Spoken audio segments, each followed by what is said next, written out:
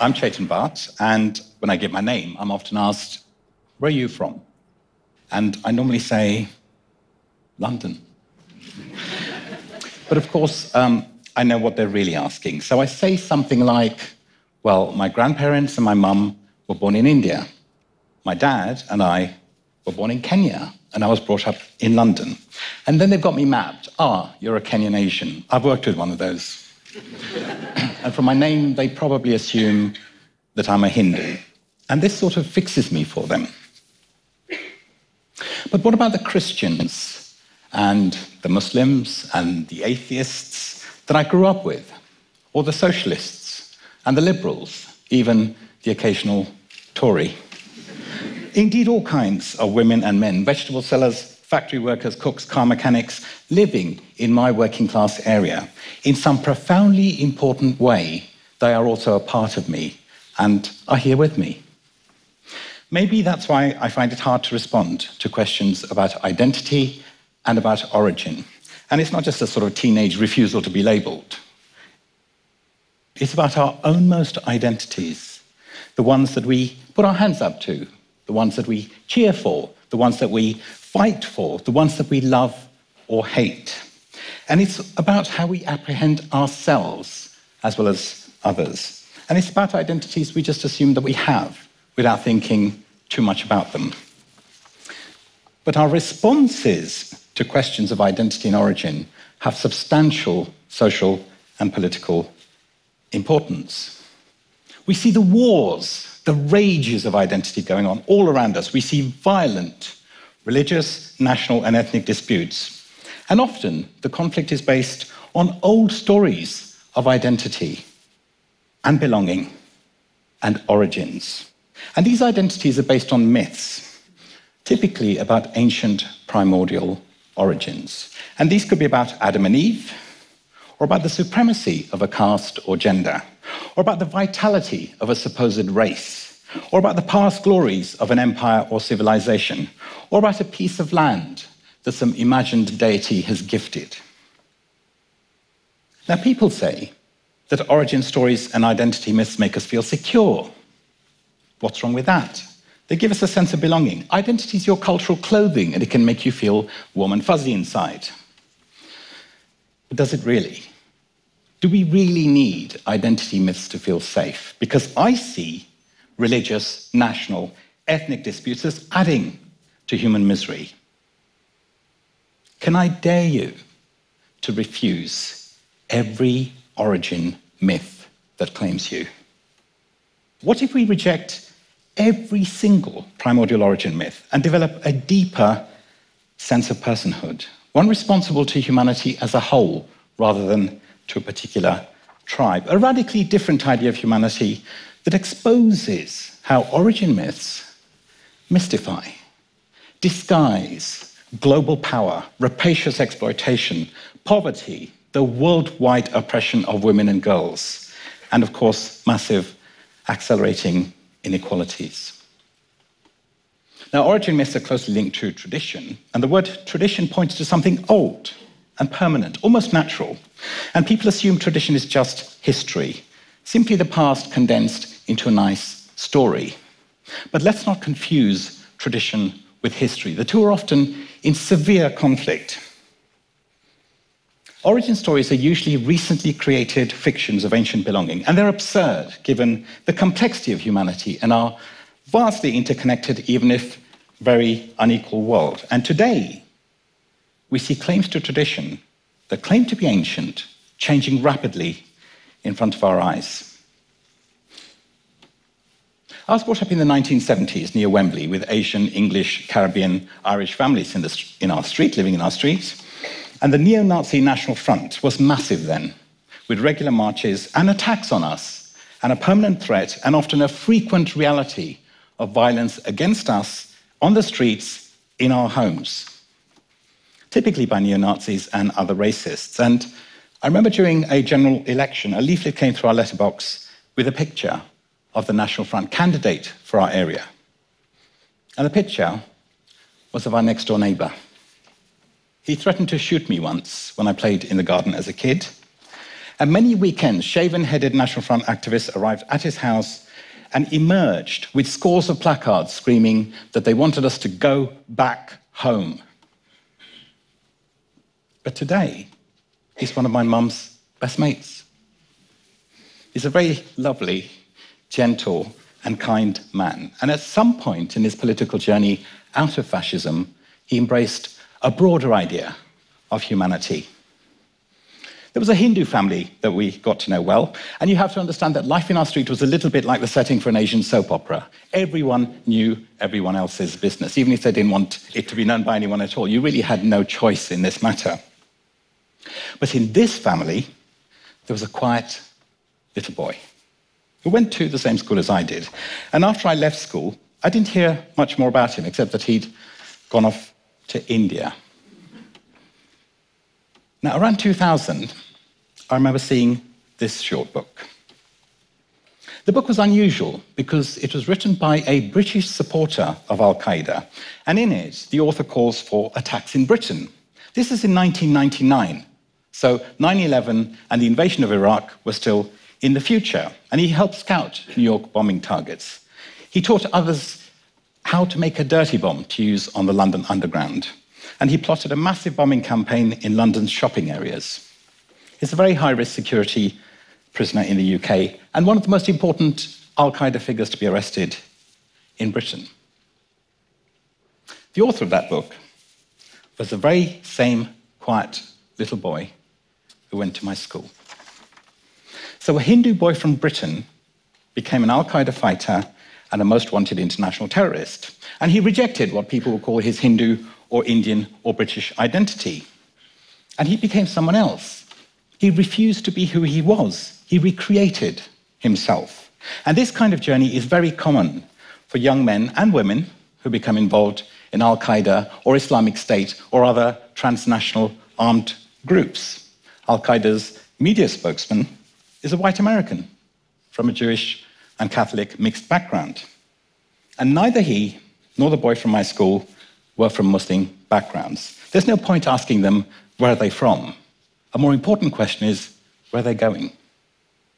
And I would also put it to you that exactly the same journey occurs for those young men and women who were brought up in Muslim family backgrounds. Most of those who join Al-Qaeda and other Salafi jihadi groups from Europe, Asia, North America, even in many cases the Middle East, are those who have comprehensively rejected their backgrounds to become, in essence, new people.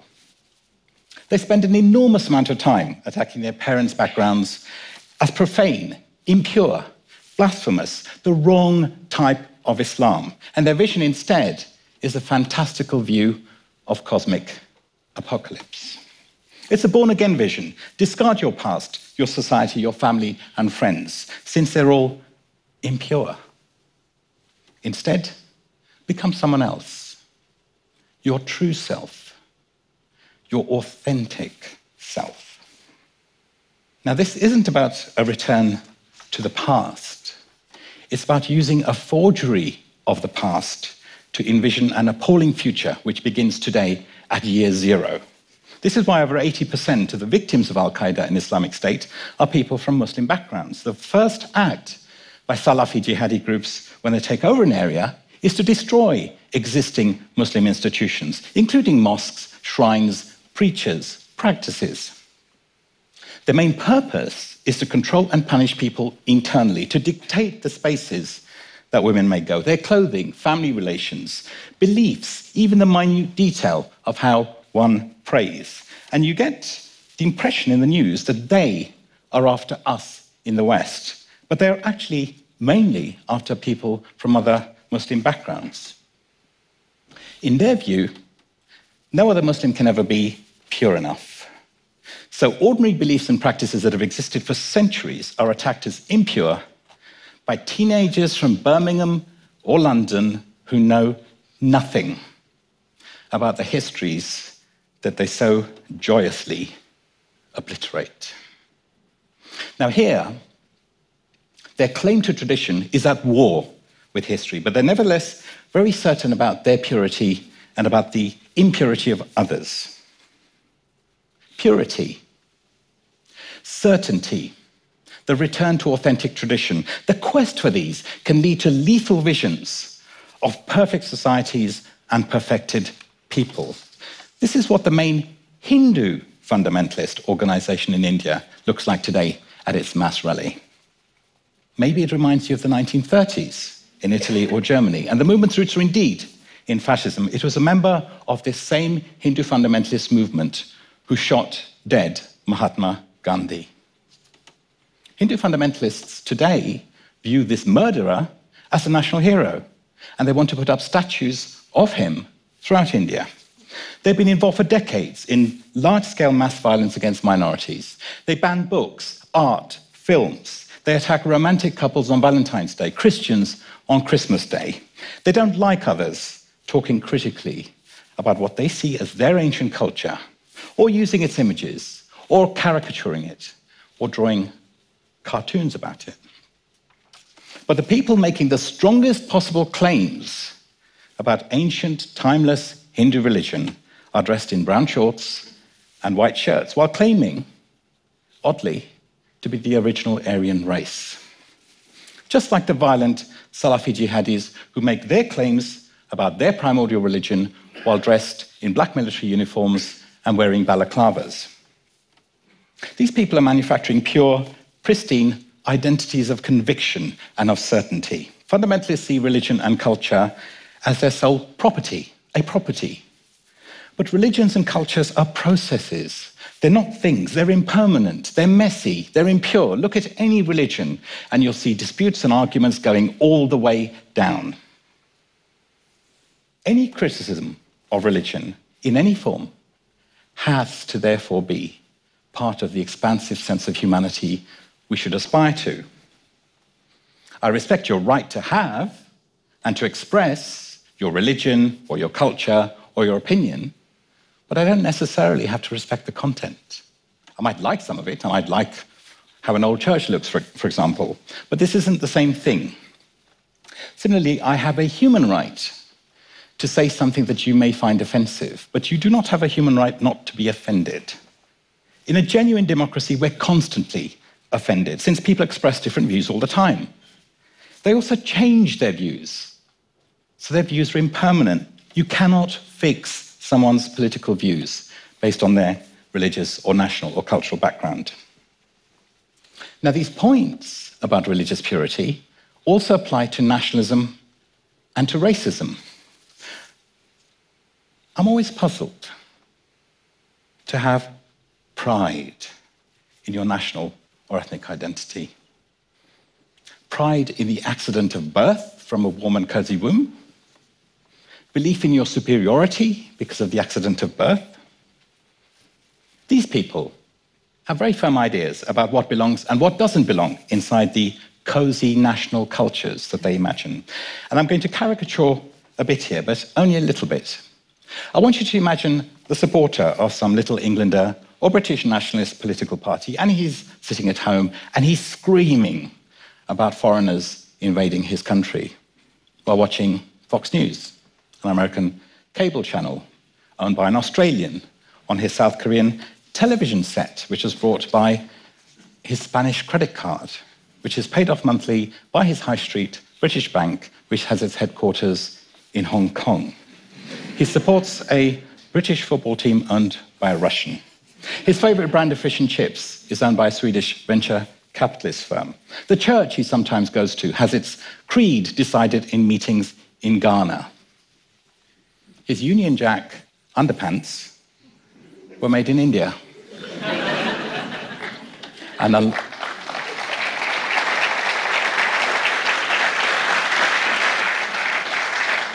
thank you. And they're laundered regularly by a very nice Polish lady. There is no pure ethnicity, nation, or culture, and the ethical choices we have today are far wider than being forced to choose between racist right and religious right visions, dismal visions of culture. Now, culture isn't just about language, food, clothing, and music, but gender relations, ancient monuments, a heritage of sacred texts. But culture can also be what has been decided to be culture by those who have a political stake in pounding culture into the shape of a prison. Big political identity claims are elite bids for power. They're not answers to social or economic or political injustices. They often obscure them. And what about the large number of people across the globe who can't point to a monument from their past, who don't possess a sacred written text, who can't hark back to the past glories of a civilization or empire? Are these people lesser parts of humanity?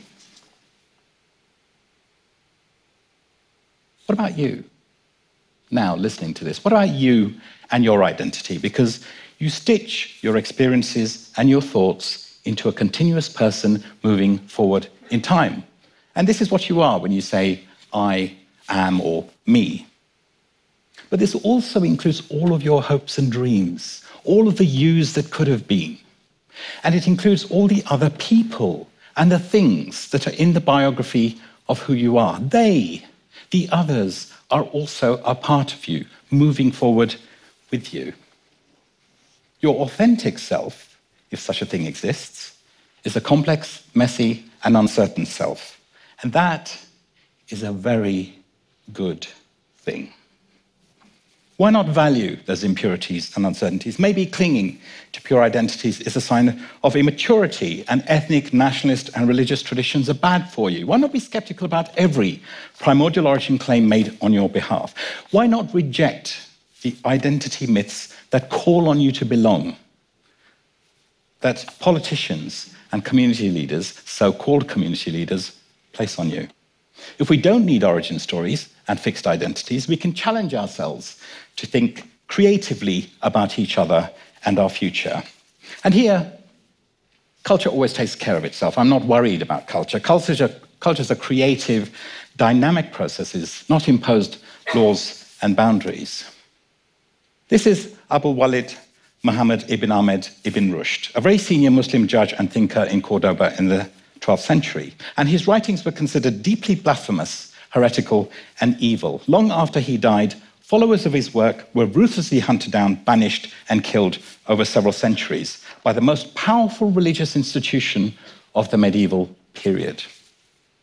That institution was the Roman Catholic Church. Why?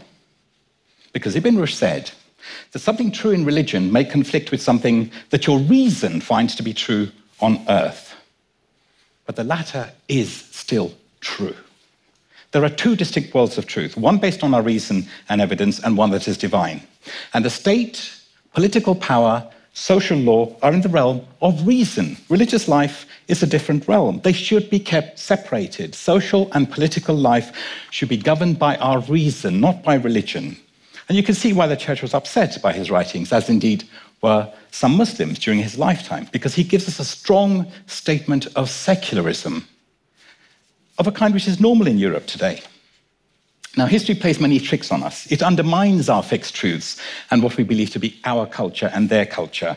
Ibn Rushd, someone who happens to be a Muslim, is considered one of the key influences in the introduction and spread of secularism in Europe. So against religious, nationalist, and racial purists of all kinds, can you make his story a part of your own? Not because he happened to be a Muslim, not because he happened to be an Arab, but because he was a human being with some very good ideas that shook his world and ours. Thank you.